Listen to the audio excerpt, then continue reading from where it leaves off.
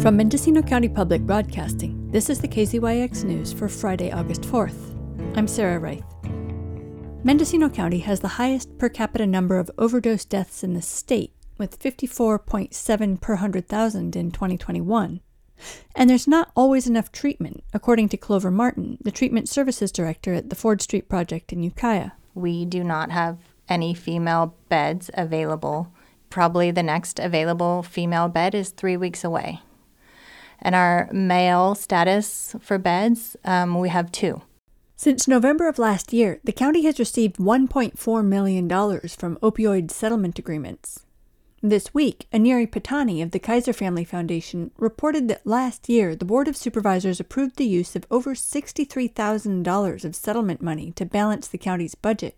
That includes backfilling a portion of the multi-million-dollar hole in the healthcare plan. Erica Valdivinos is an ER doctor at Adventist Health Ukiah Valley. She also works for California Bridge, an organization dedicated to using evidence-based treatments for patients with substance use disorder. So as a physician who takes care of patients with opioid use disorder every day, and I treat patients with opioid overdose and very engaged in this work, I have been very eager to find out what is going to become of the opioid settlement funds in our county. And in fact, I have been trying for months to learn more about the process by which these funds are going to be distributed, and I haven't gotten any answers. Supervisor Glenn McGorty, chair of the Board of Supervisors, wrote in a statement that the $63,000 referenced in the December 2022 budget status report was a portion of the plaintiff subdivision fund and appropriately approved for offsetting healthcare expenses, given the county has incurred damages for past harms, including increased healthcare costs as a result of the opioid crisis. He wrote that $1,125,000 of the settlement funds received so far have been set aside in an abatement fund to address future remediations such as treatment programs for our community. The other $275,000 is in the subdivision fund, which political subdivisions like cities and counties can use for purposes other than direct opioid remediation. McGorty wrote that this portion of the settlement provides for our direct damages, such as reimbursing past county-incurred opioid-related expenses and costs of bringing the litigation against the manufacturers and distributors of opioids. It's not the first time money from a public health crisis has gone into the healthcare plan deficit.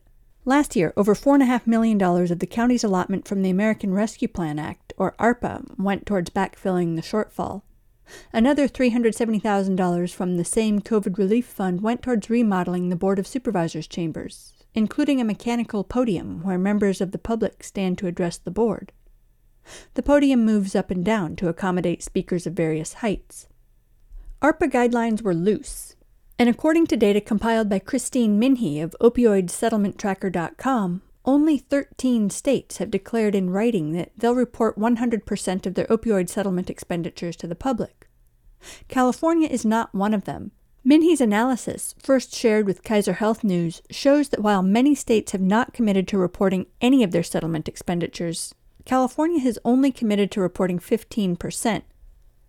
2 years ago, opioid manufacturer Janssen Pharmaceuticals and 3 distributors, McKesson, AmerisourceBergen, and Cardinal Health, settled over 3,000 lawsuits for $26 billion. California will get regular payments from a little over $2 billion of those settlements through the year 2038. Some addiction treatment providers in Mendocino County are frustrated by the lack of transparency about how the local funds are going to be distributed. Jackie Williams is the executive director of the Ford Street Project, which offers residential and outpatient treatment, as well as state-licensed detox therapy. She's gotten a state grant to expand and is applying for $4.1 million in Measure B funds to increase her offerings.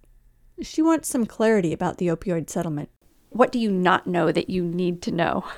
I would think understanding what the strategy is going to be for community input.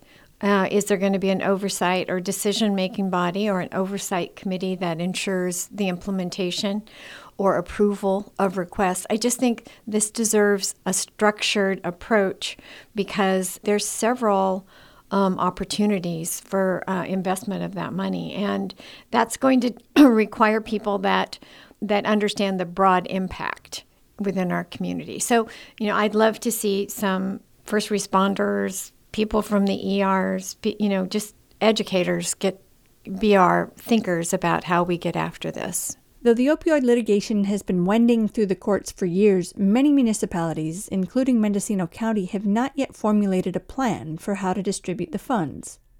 McGordy wrote that Dr. Janine Miller, the Director of Behavioral Health and Recovery Services and member of the National Association of Counties Opioid Solutions Leadership Network, will be working with the Board of Supervisors in the near future to determine the highest and best use of the abatement funds for opioid remediation activities in our county. What do you think it's going to take to get a transparent and satisfactory process for applying for these opioid funds?